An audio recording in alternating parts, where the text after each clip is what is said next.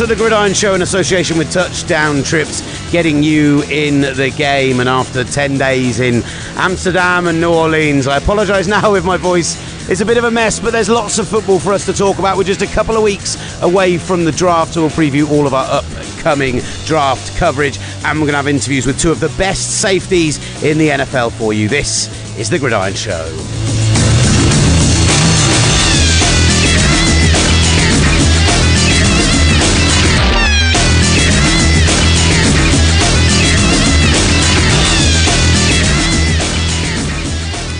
Now, I can hear you all screaming at your mobile devices or however you're listening to the show saying, why didn't Ollie Hunter shout, yes, you, during the intro? And unfortunately, that's because Ollie is far too busy working night shifts to bother gracing us with his presence. So we had to call up a big name off the bench, our very own Ole Gunnar Solskjaer. We've got Matt Sherry, he's always here, and Simon Clancy. Hello, Simon.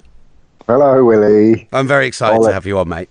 Oh, thanks, mate. I love the fact that you started the programme by telling the audience something about you before we got into the What a surprise, the Will Gavin show. Oh, welcome to the Gridiron Show, and let me tell you what I've been doing for the last week. Oh, and stuff's happening in the NFL. Big Willie. It was more of an apology than anything else, I have to say. Like, that was more what I was doing. I am an absolute mess of a human being right now. I really, genuinely all over the shop. I feel like if Clancy's only good at Solskjaer, I am first season Diego Forlan before he bagged those couple of goals at Anfield. I'm not a Manchester United player. Let's get that. I was thinking more Jordi Cruyff, but whichever way you want to go with it. Again, I don't have the illustrious kind of family though, do I? Sadly. That is, I mean, you are putting down Mama and Papa Sherry in a way that is completely unacceptable. They're great people, but they're not Ballon d'Or winners and Champions League winners as managers, are they?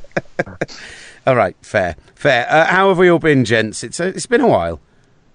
Good, thanks, mate. How are you? Yeah, I'm all right. Like I said, a bit of a mess, but that's fine. That's all my own fault, all self-inflicted. I think this is the phase of Simon's life where it's just insane frustration having watched all the draft prospects for the last 12 months, and he just kind of looks at his watch every day and sees what day it is and counts down the dates. Get on with it. Is there an argument that the draft should be happening this now, part of the year, but like particularly now they've pushed it further towards the back end of April and even early May sometimes, that we just go, seriously, just get it over and done with. Why aren't we doing the combine and then 2 weeks later here's the draft?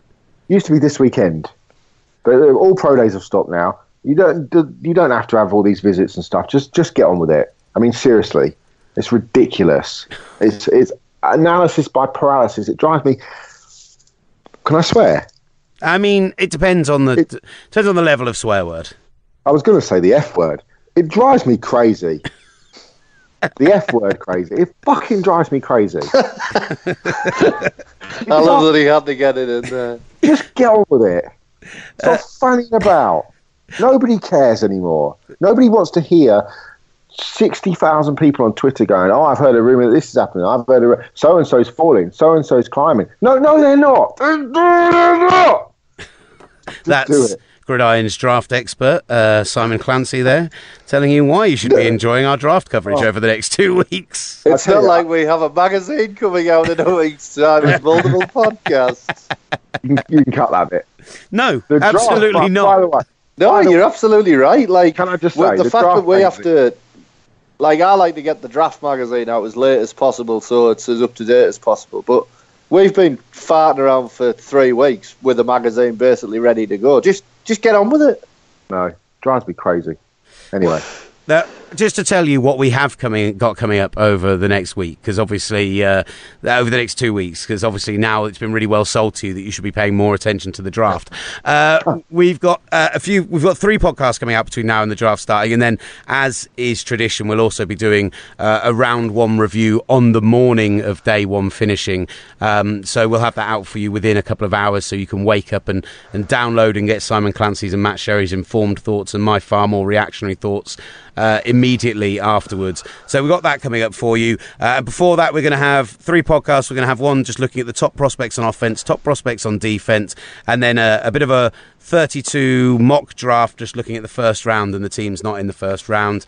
So those will be coming out over the next couple of weeks. And what looks like a cracking draft edition of the magazine, Matt Sherry.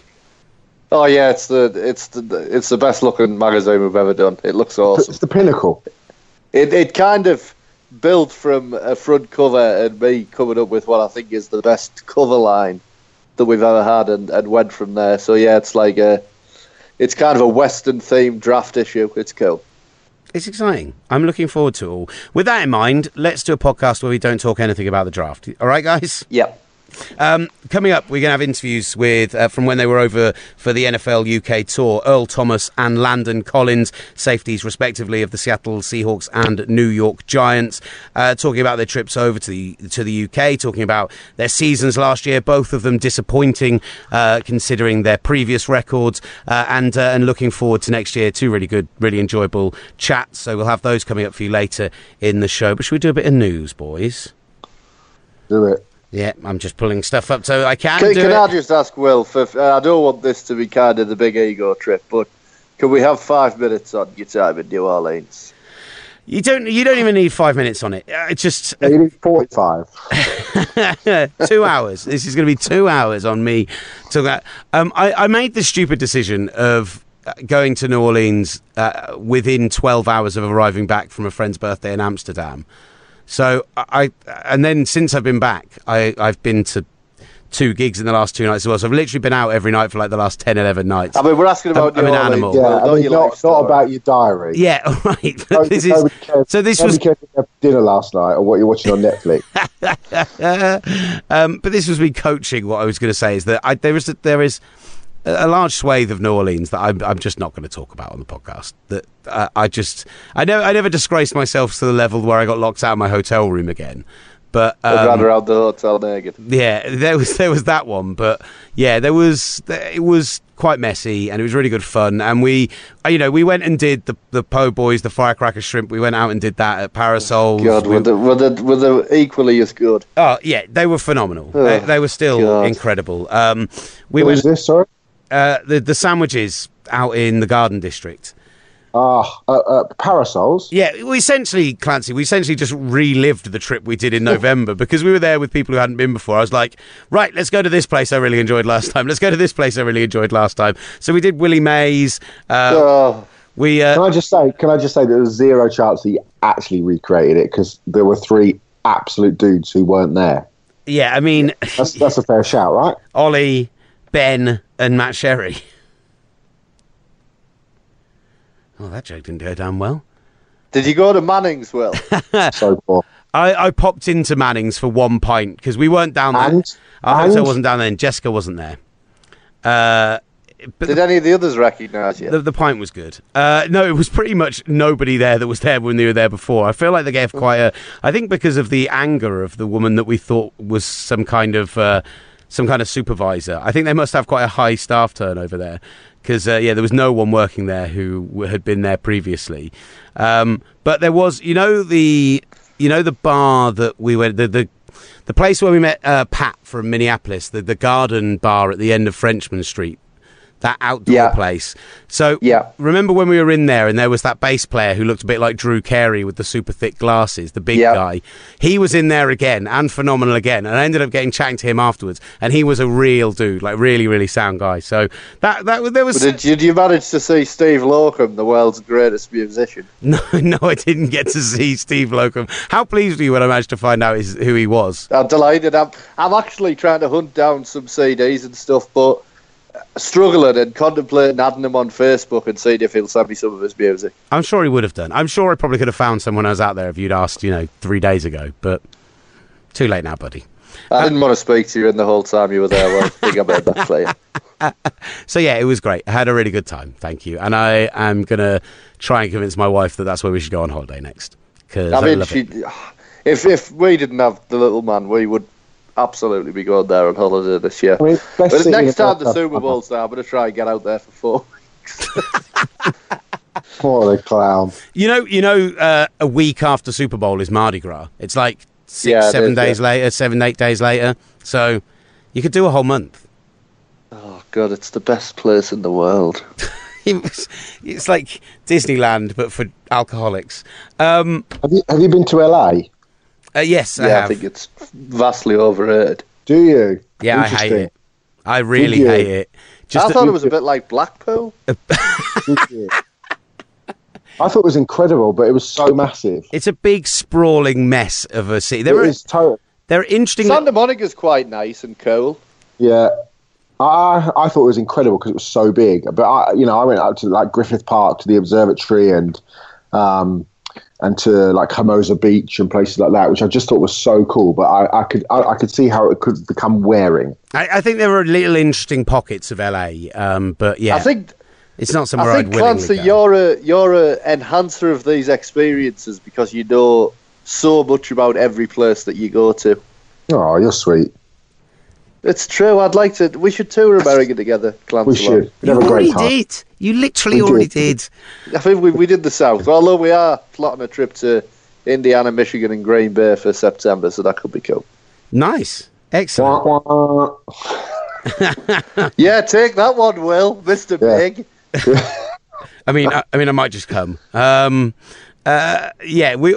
speaking of which, there's been rumours that the schedule announcement is coming next week ahead of the draft early, and if that does come, don't forget we will be announcing the Gridiron Tour for 2018 ASAP after that schedule is out, and you can head to touchdowntrips.com now, pay your £100 deposit, which is fully refundable, just to guarantee your place on the tour.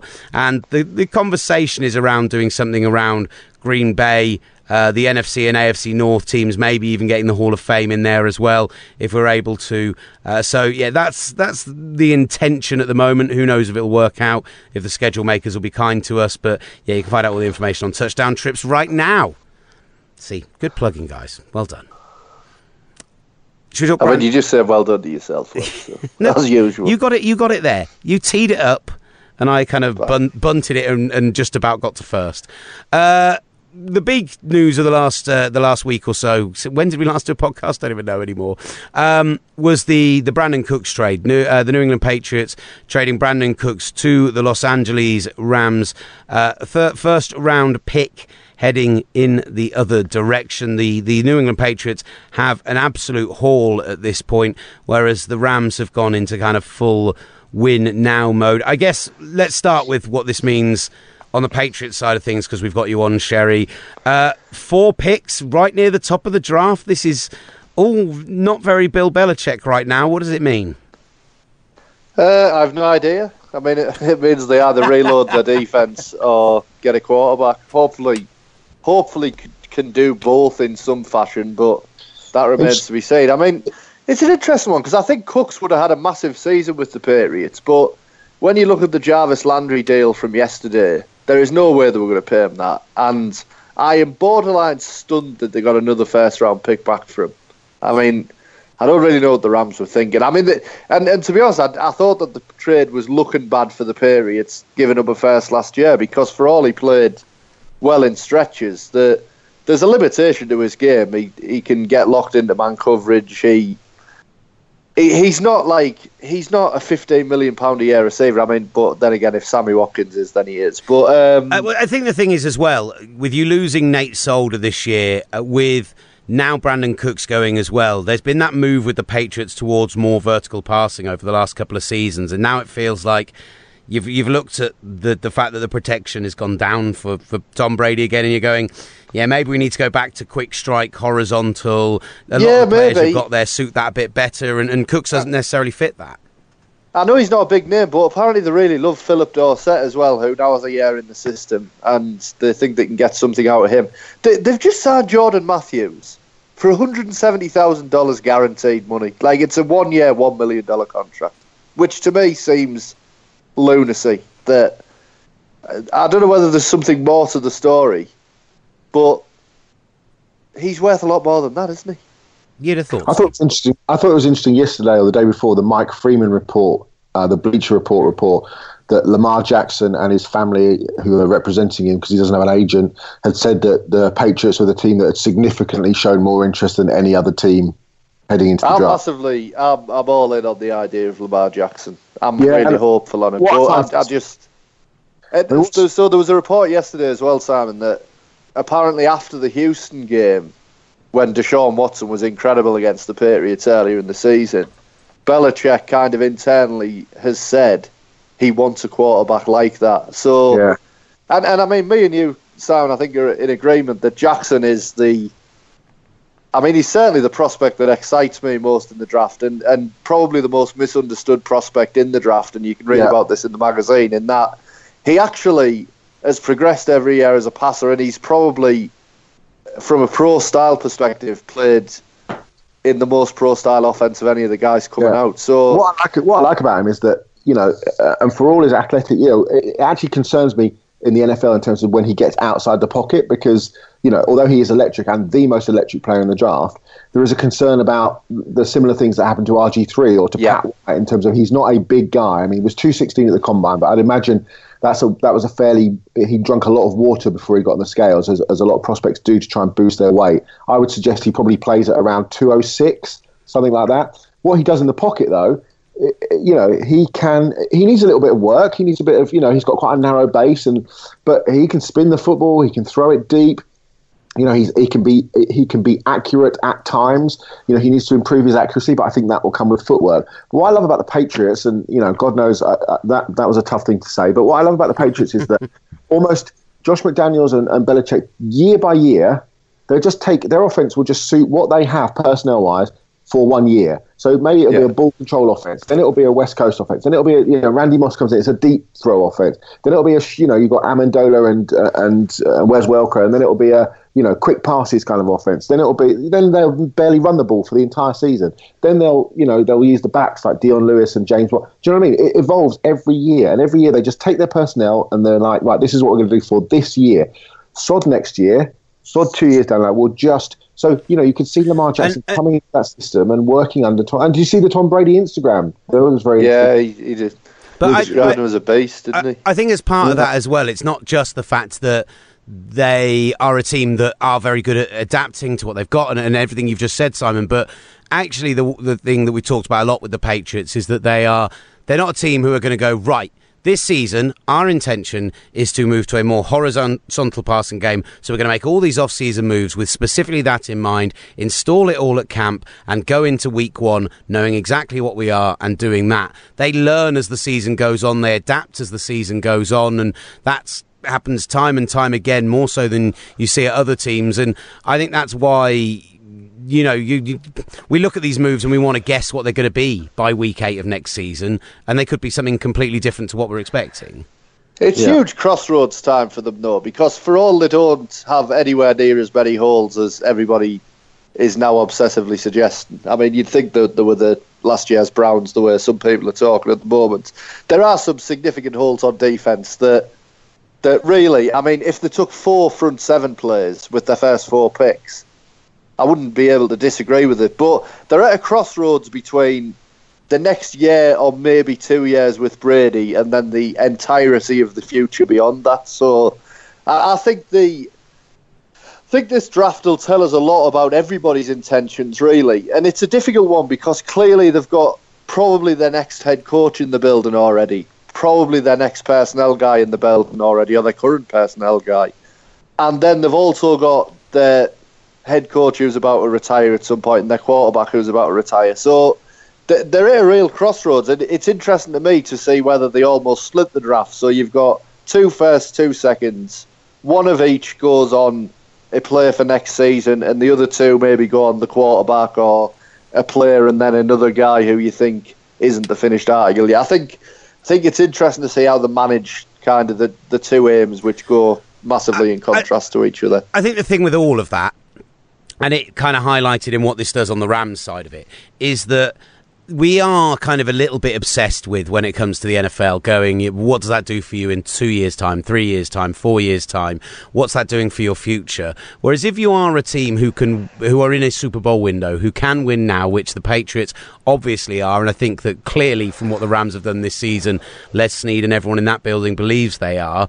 I mean, should they really be looking beyond 3 years' time anyway? Should they really, outside of the quarterback position is the one place I think that they really need to do that because of Tom Brady's age.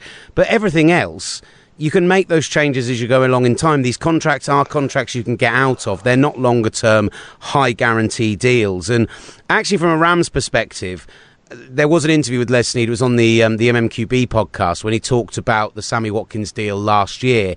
And they talked about making a calculated risk, giving up a second pick for him, because they knew that their intention was going into this year, and they've done exactly this. They've used trades, and for Ndamukong Suh, he was a cut player. So they've not picked up any unrestricted free agents. So they are likely to get, for both the cornerback Johnson and for Sammy Watkins, they'll get a third-round compensatory for him. So in their minds, what they've really done is just moved back around for picking up that player.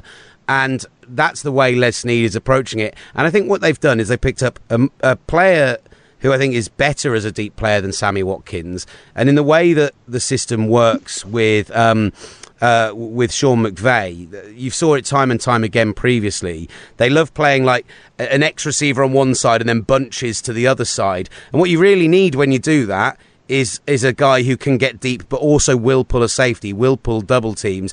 I don't think Sammy Watkins does that. I think Brandon Cooks does do that. And I think you'll see that while he might not be first round pick level productive, he could open up a lot more options for that offense. Oh yeah, absolutely. And a player like that, it is all about what they're able to give you, the other players in the offense, as much as what they give you in bare production. I mean, Cooks was good. He was a good player. The Patriots wanted to re-sign him. They would just never go at that level. I do think that the Rams are massively open to imploding in week 6. There is that possibility.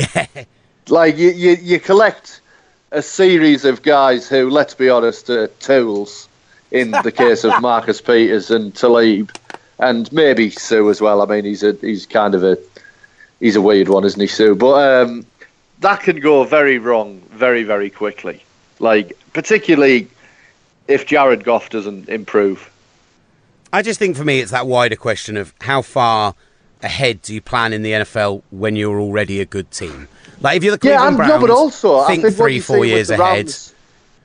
With the Rams and the Eagles, is you've got to capitalise on that window of having a quarterback on these small deals. Like that's what the Eagles did last year, and that's why the Eagles were able to build easily the deepest roster in the NFL, because they're spending like £6 million on the quarterback position as opposed to 35, which a lot of teams are. Like, you've got to capitalise on that window, and that's exactly what they're trying to do, and you should applaud them for that. Right, let's rattle through the other news that's out there before we get to Earl Thomas and Landon Collins. You mentioned this, so I want to go to this first. Jarvis Landry, the Browns, finalising a 5-year extension, a stunning $47 million of that guaranteed.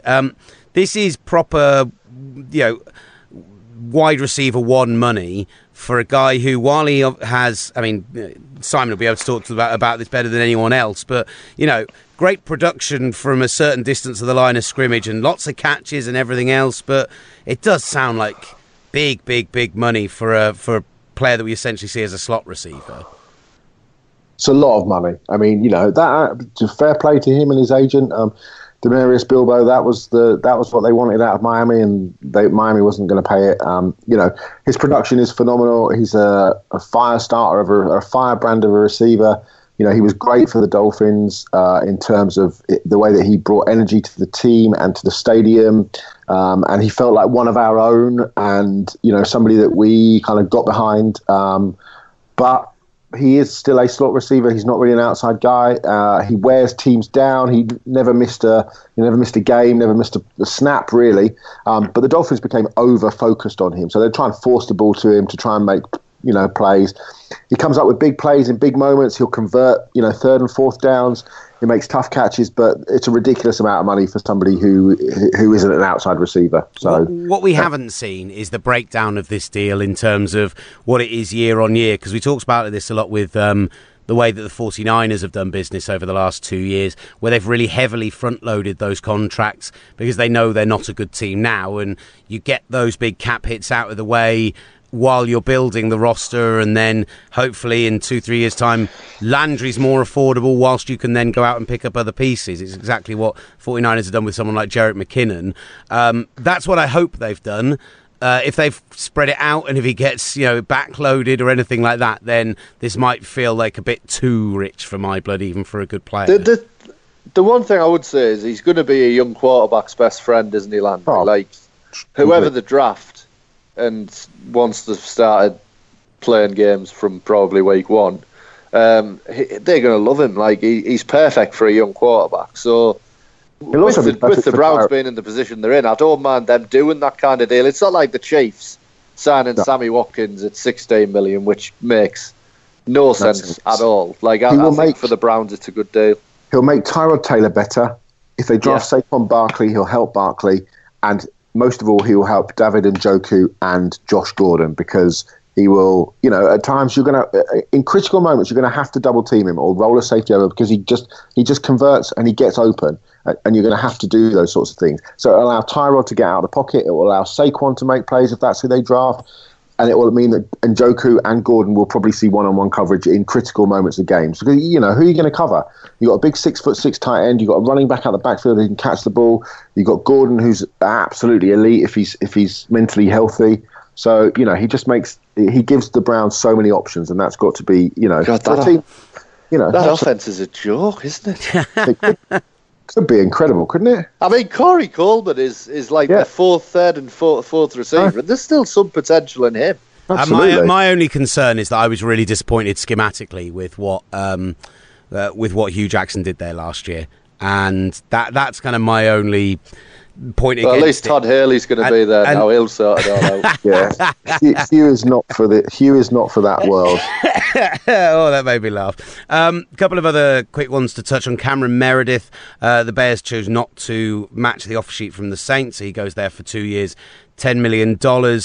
Really productive year, I think, in 2016, but missed the entire of last year with a knee injury suffered in pre-season. I love that deal for the Saints, though. Like, there's huge upside there. There's huge upside, but there's also the potential for him to be just an absolute nothing in the same way, because we don't know what he is coming off that injury.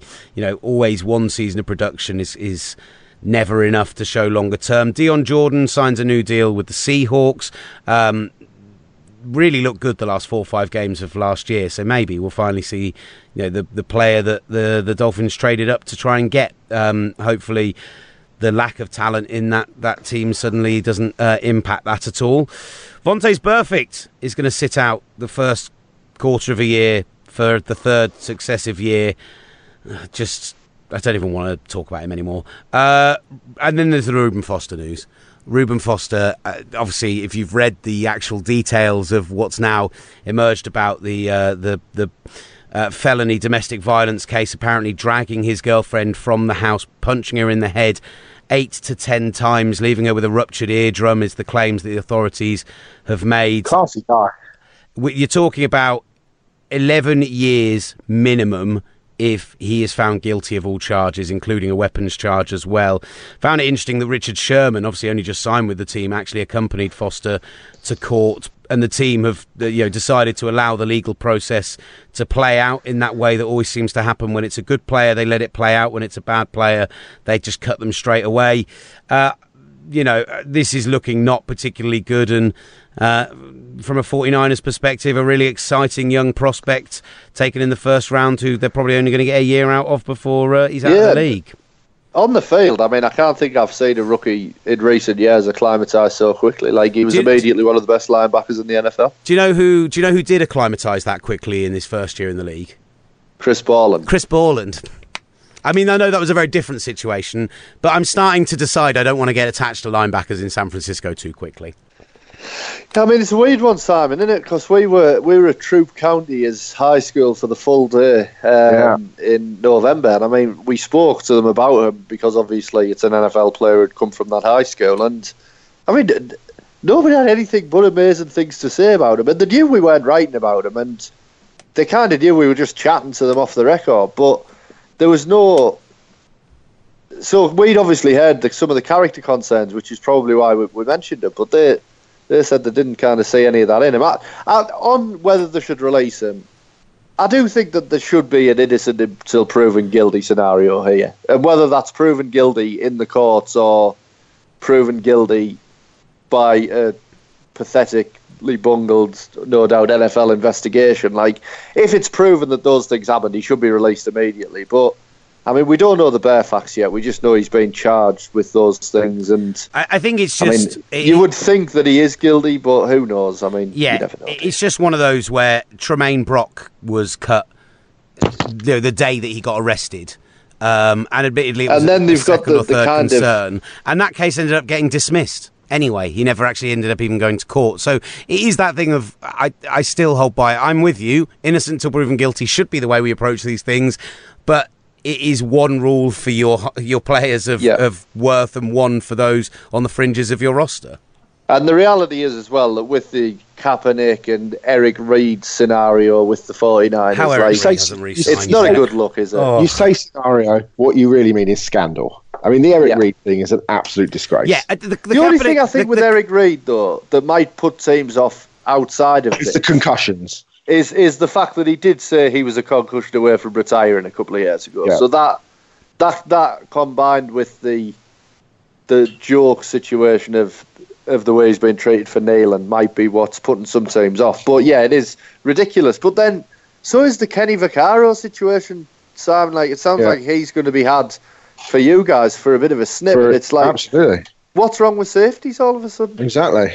I mean, all we've been writing about in the last couple of years is how tight ends and safeties are changing the game and more important than ever. So, what's going on? Absolutely. This is one of the greatest examples of you learning and developing as a broadcaster, Matt Sherry. Just a wonderful job, because what that does perfectly is sets us up for two interviews where I obviously ask the question, is the safety position undervalued in the NFL? So should we hear from Earl Thomas and Landon Collins? Absolutely. Great job, mate. Great job. Let's start off with future Hall of Fame safety for the Seattle Seahawks. Over in Ireland, we spoke to him over the phone for the NFL UK tour. Here's Earl Thomas. Earl, you're obviously over in Ireland for these NFL UK events this coming Saturday and Monday. It's your 8th off-season now. You're becoming a bit of a veteran, I guess, at what you do. How do you generally spend this time off away from football? Mostly training and traveling. I'm interested. I saw you tweeting about Derwin James the other day. You're a guy who follows the draft quite closely.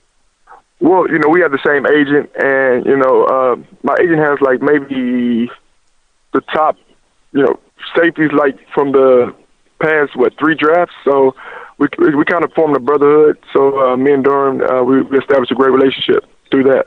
Do you actually go and train with these guys and work with them at all? Right. So we have a workout facility in California, and I'll try to get down there maybe once or twice, and we'll do some field work and just talk. Awesome, that's great. This is only your second time in your career not making the playoffs in a season. I mean, how much does that kind of hang over these long, barren months when you're not able to be training in the facility, working with the team? Yeah, it definitely gives you something to think about. We definitely, want to make the playoffs every year, but unfortunately, we didn't make it this year. We got a new staff. We have, we're starting over. It seems like, but you can only, play your part. So I just want to be at my best, so I can add that to the group. Are you at this point? I know there's a lot of talk either side, but as of right now, do you think you will be a Seahawk next season? Right now, it's a guessing game. I've talked to my agent. I'm not sure.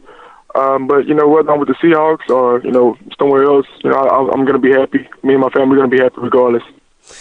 You say regardless, a lot of the links, and again, another story coming out overnight saying 5 teams interested. Dallas, still the big one. As a guy who is from Texas, played for the Longhorns, does that appeal to you, the idea of going back to your home state, a bit of a hero?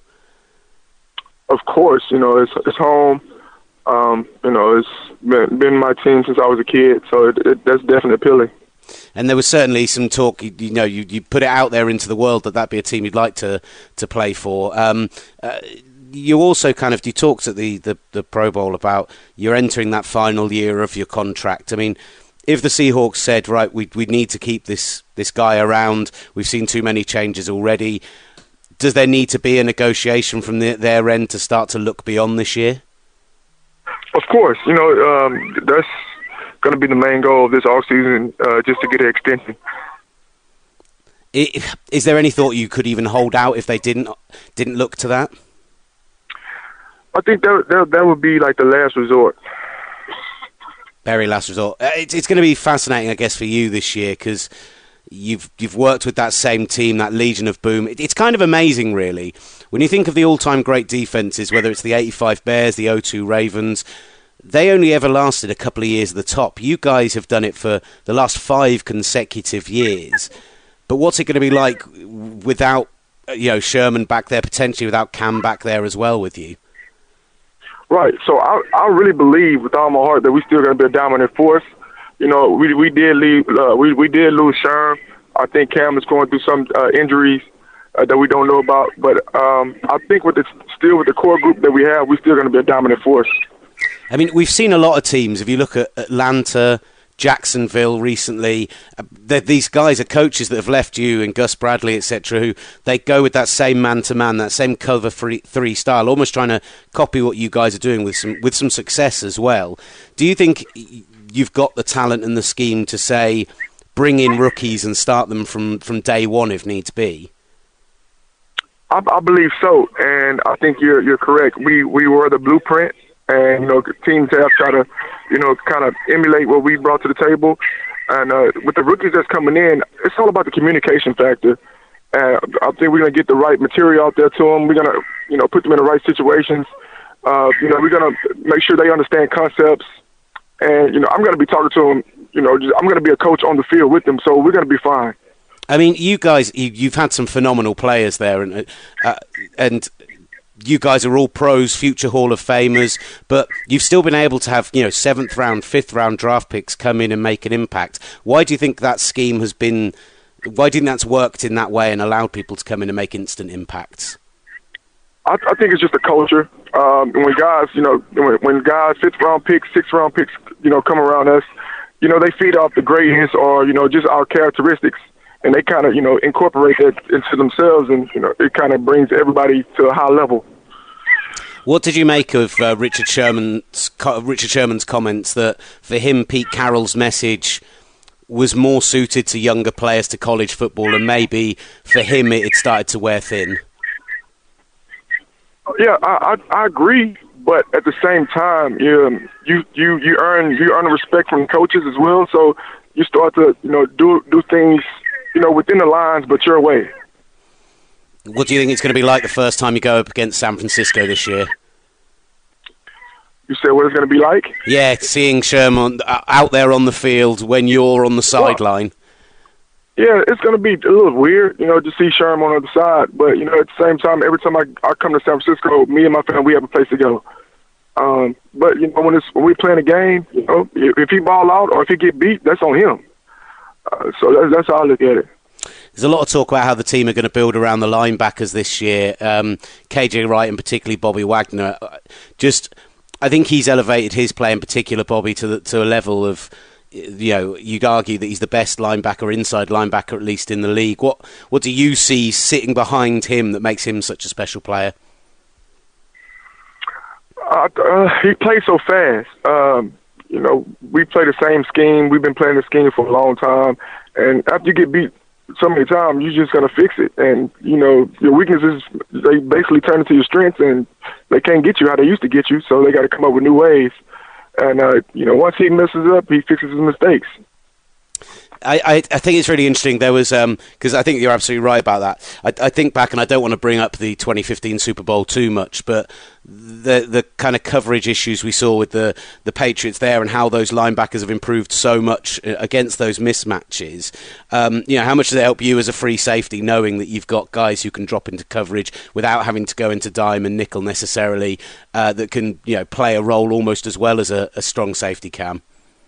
Yeah, so, what gives me confidence is the communication.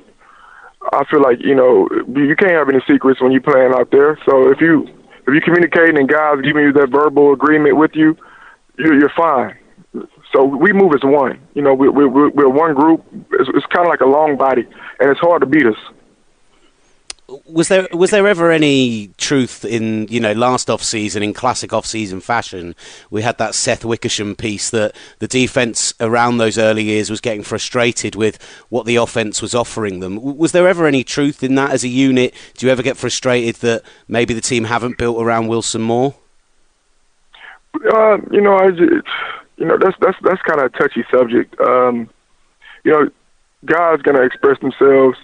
But my biggest hope for Russ and offense is just growth. Just grow in certain areas and just give us the best chance to win. Take care of the ball, and that's fine. Everything else is fine with me. Is there still some feeling in the building after that loss of the Patriots? Sherm said recently that still hurts to him. Are 3 years on? Are the team still feeling the kind of what happened at the end of that game and how it's kind of affected the franchise since? Yeah, so if you look at the magnitude of it, that's back-to-back championships. So I can definitely see why guys are still frustrated about it. I don't think I'm frustrated about it. I've been there. I was hurt for a second. We can't get that game back. It was just a dramatic finish, and it just touched guys, how I should. It was just a crazy end. Is there an argument that maybe if you've had that great defence there for 5 years and you say you still think you can maintain that high level, if you only gain one ring over your career and you stay in Seattle, I think that'd be a travesty because you could easily be a multiple championship team at this point. Well, I look at it like this. We won one, and if it doesn't happen, I'm grateful for that one. So that's that. Yeah, a lot of people don't even get the chance to play, so I totally understand. I do get it. I just want to ask you as well just about the safety position in general, finally, because it's been a weird off-season. We've seen guys like yourself in the trade talks, but Kenny Vaccaro, Eric Reed, Trey Boston, Morgan Burnett only just signed with the Steelers, but when everyone's been going crazy and spending silly money on wide receivers, on cornerbacks, the safeties have kind of been left twisting in the wind a little bit. Do you think it's an undervalued position in the NFL? Yes, but I think people are starting to recognize, the value in having a safety that really understands the game, a safety that really controls the tempo, and I think it'll keep increasing. And how important is it that it's a pair of safeties who have that level of communication? Because it's very difficult to argue against the idea that you and Cam are an all-time great pairing. Right. That's essential. You need that. You can't really, have success like we've sustained over this 5-6 year period. You definitely need that. Was there ever a kind of point very early on where you realised how special Cam was, how that relationship was? Was there a story or a moment where you just thought, man, this is going to be a great defence? Yeah, I think, we didn't really recognize it was just going to be a great defense, but just the work guys put in. Cam wasn't a starter right away. He started off on special teams, but he busted his butt on special teams. He made plays on special teams, and when he got his chance to play strong safety, he never looked back. And we just clicked. So, then Sherm came later. When a guy got hurt, he got a shot. He did the same thing. And, BB, we had some, we learned from some, crazy experience where we lost and we failed, but that made us stronger. Well, look, Earl, I really appreciate how candid you've been with me. I know this is a tough off-season for you because of all the questions being asked and because not going back to the playoffs. But, you're going to be going to these fan events, and the one thing anyone comes away saying, whether it's Peter King, whether it's the players, is that the questions that come from those fans are a proper football questions. So I hope that you're as impressed with the UK and Irish fans as the other guys who've been over. And, yeah, if you're still with the Seahawks, that you're looking forward to coming and playing in London this year. Oh, definitely. That's one of the highlights of the season. That's all you need to say. Perfect. Earl, I really appreciate your time. Thank you so much. All right, thank you. The situation in the Pacific is worse than reported. The Japanese are planning something big. What's the target? Midway. From the director of Independence Day. A couple dozen planes against the whole Japanese fleet. We got the order to launch! Discover the incredible true story. Today we're going to be underdogs. Of the World War II battle. Good luck, boys. Fire! Midway. Download and keep now.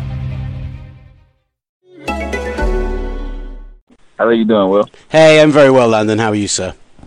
I'm doing great. Are you enjoying yourself out in Ireland? So far, so good, yeah. Look, really pleased to be able to welcome you to the show. Really appreciate your time.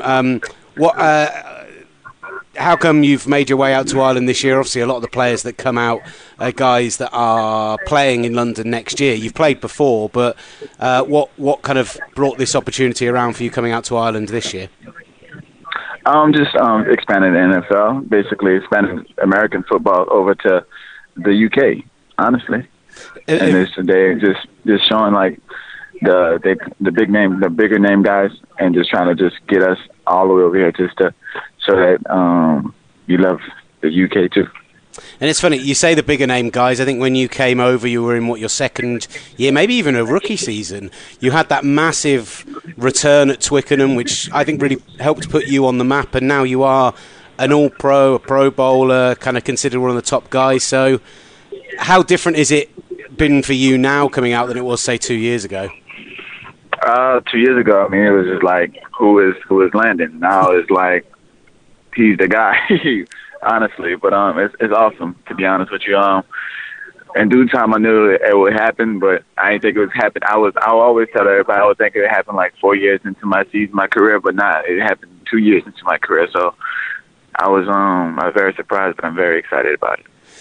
From the kind of team perspective, you went from that phenomenal season where you were one of the top defences in the league to being bottom 5 last season, seemingly with pretty much the same personnel. What do you think it was down to, the drop-off last year?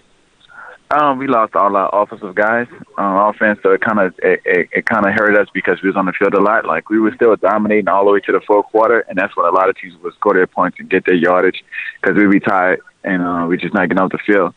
So that's, I would say, where we kind of fell off at, because our offense could not move the ball. And just kind of, you need to move the ball, works hand in hand with time of possession, rest, and stuff like that. I mean, there was a lot of talk about the idea that Steve Spagnuolo might stick around because of his links with Pat Shermer. Were you surprised to see him move on from the team? Yeah, definitely was surprised, because, I mean, I love Coach Spagnuolo. I call him Coach Spags. He kind of threw me off of Spagnuolo, but I love Coach Spags, and he did a wonderful job coaching, teaching, working with us, letting us just play ball, honestly, and just letting us be free out there. And we loved it, and we just did our job to the best of our ability and did our job plus. I'm really excited to see how you guys work in James Betcher's system, because I think the talent is clearly there on your team, but what we see from like him bringing Alec Ogletree in this trade, he's a guy who likes to play kind of multiple fronts and use guys who have got real different skill sets, particularly kind of coverage linebackers. So what do you think that means for you and your role? I have no clue. My role, I know, is just to play safety. I kind of roam around. I would say so. I think, because, I mean, looking at his defense, roam around and stuff like that. But other than anything else, is play safety. That is what I know. I mean, you technically play strong safety, but you're making a lot of plays on the ball itself and a lot of those kind of splash plays, which you don't always see in the NFL. You don't see guys that can necessarily get deep and cover as well when they're playing from that more advanced safety role. Are you comfortable if you're going to get moved around a lot in this scheme?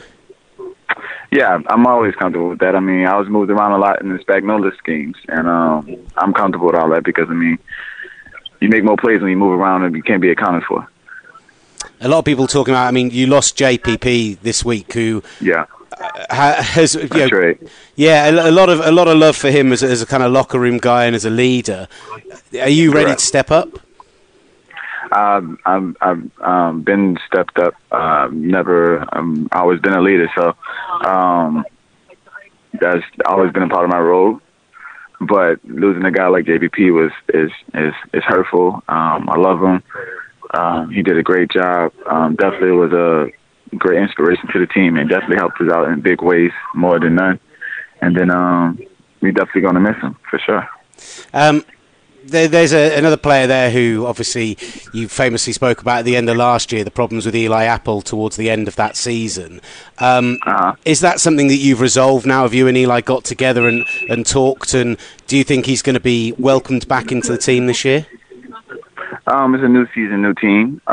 He's definitely gonna be welcome back in with open arms. I mean, that's big. Still, at the end of the day, it's brotherly love. So it's like you're gonna get mad at your brother, but at the end of the day, you're gonna get over it. So yes, I have gotten over it. Hopefully, he has. But we have not talked since the incident. We kind of posted pictures with each other on Instagram to show that we're moving on from that point. But other than talk yet, we have not. But I see him working out with my boy Dante Dion, played with us last year.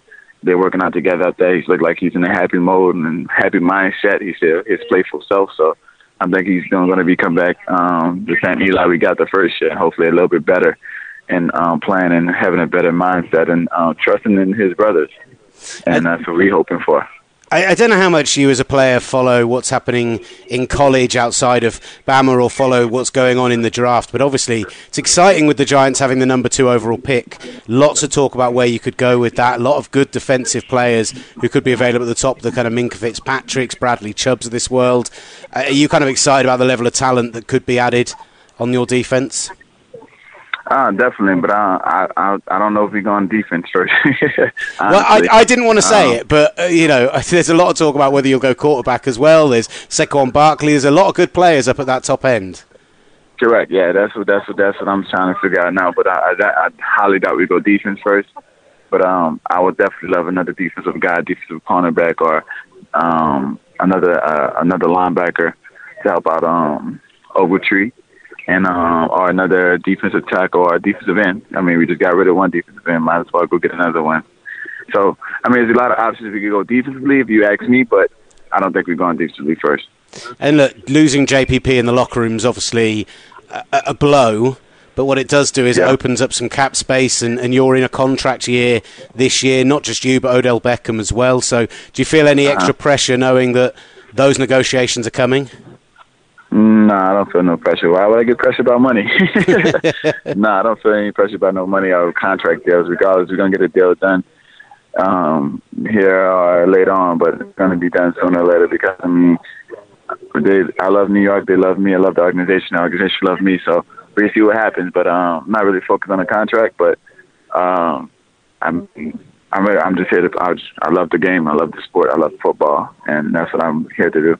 I think it's really interesting the position you play as well. It's been a funny off-season. Spoke with Earl Thomas earlier today, and you've got Morgan Burnett's just signed with the Steelers. He's moving to safety, but most of the guys out there, Kenny Vaccaro, Eric Reed, Trey Boston, while everyone's throwing money around at these wide receivers, these cornerbacks, nobody seems to be spending on the safety position, and I feel like it's a bit undervalued, to be honest, Landon. It is. I would say so too, because I mean we kind of run the back end. We tell everybody what to do. We have to be the saviors and the protectors, and then we last line of defense. And if you see the guys that's making the most plays and making the most action is safety. If you want to be honest, I mean you got some great cornerbacks out there, but the guys that's coming down here making big tackles and running backs, you don't got cornerbacks doing that, making tackles for loss and stuff like that, or forcing fumbles and stuff like that. The only guy, I think, only last corner I remember forcing fumbles is Marcus Peterson. He does a wonderful job at that, but other than that, I don't see any more. I mean, Jack Rabbit did so too this year before he got hurt, but it's not too many corners doing what our safeties can't do, and we kind of being underappreciated. I very nearly pointed out Janoris Jenkins to you, but you got in there before me. No. Yeah. You're not going to get in any trouble. Don't worry about it. I wonder. Nah, my boy Jack know what I mean, but I wonder as well. You're out there with Earl Thomas. I know you guys have been out doing kind of some community stuff and some different events ahead of the live event coming up. But have you had any chance to kind of sit down and talk with a guy who's been in the league for 8 years, who people talk about as a Hall of Famer, and kind of pick his football brain yet? Oh, you talking about me and Earl? Yeah. Oh, yeah. Me and Earl have been going back since my rookie year, actually. So I've been on Earl like 3 years. Me and Earl had the same agent, so we always around each other. So picking his mind is like second to nothing. I'm always asking him questions. We was actually talking all day this morning about stuff, and that's really about it. I mean, we always talking about how we can get better, what we should do here, mindset-wise, what we read and how we read this, how this quarterback is. I mean, we always trying to pick each other's brain because we always playing different quarterbacks. So I'm playing a quarterback that he played before, he played twice a year, I'm going to ask him definitely, and it's vice versa. So this same agent has you, Earl, has Derwin James coming up in this draft. They know how to find the good safeties. He got Derwin James, he got me, he got Earl, he got TJ Ward now, he has Bride, I can't remember Kevin Bride from Tennessee Titans. They had all the interceptions this year. I mean, yeah. He got a nice group of safeties and corners too. I mean, got with Jalen Ramsey on that too. And, got a guy. That's about all I got for right now that I can think of. So, but I mean, I'd love to see you. I'd love to see you guys get in a room together and talk about football, because that's an amazing group of players. What would if you were asked to give some advice to Derwin James coming out this year, going into his rookie season? I mean, we don't know where he's going to land yet, but what would you tell him coming out as a rookie? It's going to hit him fast, but try to learn as fast as he can. Because this game is more about intellectually, because everybody has the talent, everybody has the skills, everybody has the hard work and dedication to play this game, but the smarter person always wins in this game, I would say so. Awesome stuff. And finally, Landon, I just want to ask you about that play at Twickenham, because I kind of referenced it at the top, but I think it's going to be one of those plays which for UK fans, for International Series fans, will go down in history as one of the great plays we've seen. And just talk to me about when you pick that pass off Jared Goff. There are still 11 players between you and the goal line and a good 40 yards. And I reckon you must have ran about 100 to get there. Yeah, I ran over about 100 from sideline to sideline. Yeah, about 100. But was there a point where you saw the field was open enough and you thought, I'm going for this? When I looked back, when I went to my sideline and I looked back to my left and saw my guys and saw nothing but field, that's when I knew if I can make it back over there, I will score. Well, it was one of the most impressive returns I've seen. Even if at the home of rugby, it was some of the worst tackling from that offense I've ever seen. But you did. One more time? I said, even if at the home of rugby, it was some of the worst tackling I've seen from the offensive players involved. But offensive players really don't know how to tackle. I mean, they try to teach some skills and stuff like that, but I mean, it's just natural for decent players to know how to. So, but you got some guys that know how to play both ways. So, other than stuff like that, it's hard. Well, look, we're glad to have you back over. We're glad we could help get you in the public eye back then, and good luck for this coming season, and hopefully the Giants restock in this draft and you competitive again in that NFC East. Appreciate it. Earl Thomas and Landon Collins joining us on the Gridiron Show. Gents, safety position clearly undervalued, as you've just been told by two people who play the safety position. They are obviously the most reliable when it comes to the nuances of playing the position, but I'm sure they're also going to be the people who will always say that they are undervalued.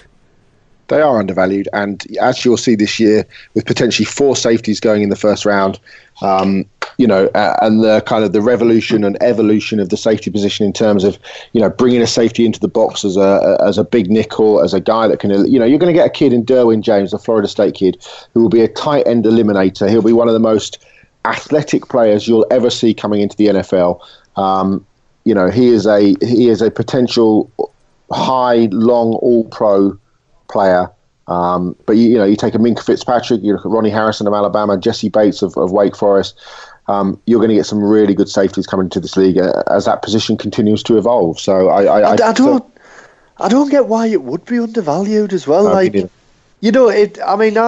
always look at things obviously through a Patriots lens, but their big thing, I mean, we didn't say this in the Super Bowl, but their big thing is don't ever give up big plays, and the way you do that is by having good safeties on the field. That is almost the name, isn't it? You're the safety blanket. You're there in case things go wrong, and it's a hugely important position. That it's all about instincts. It's all about, sometimes it's your best football player at safety because they can really read the game. So it just doesn't make any sense to me.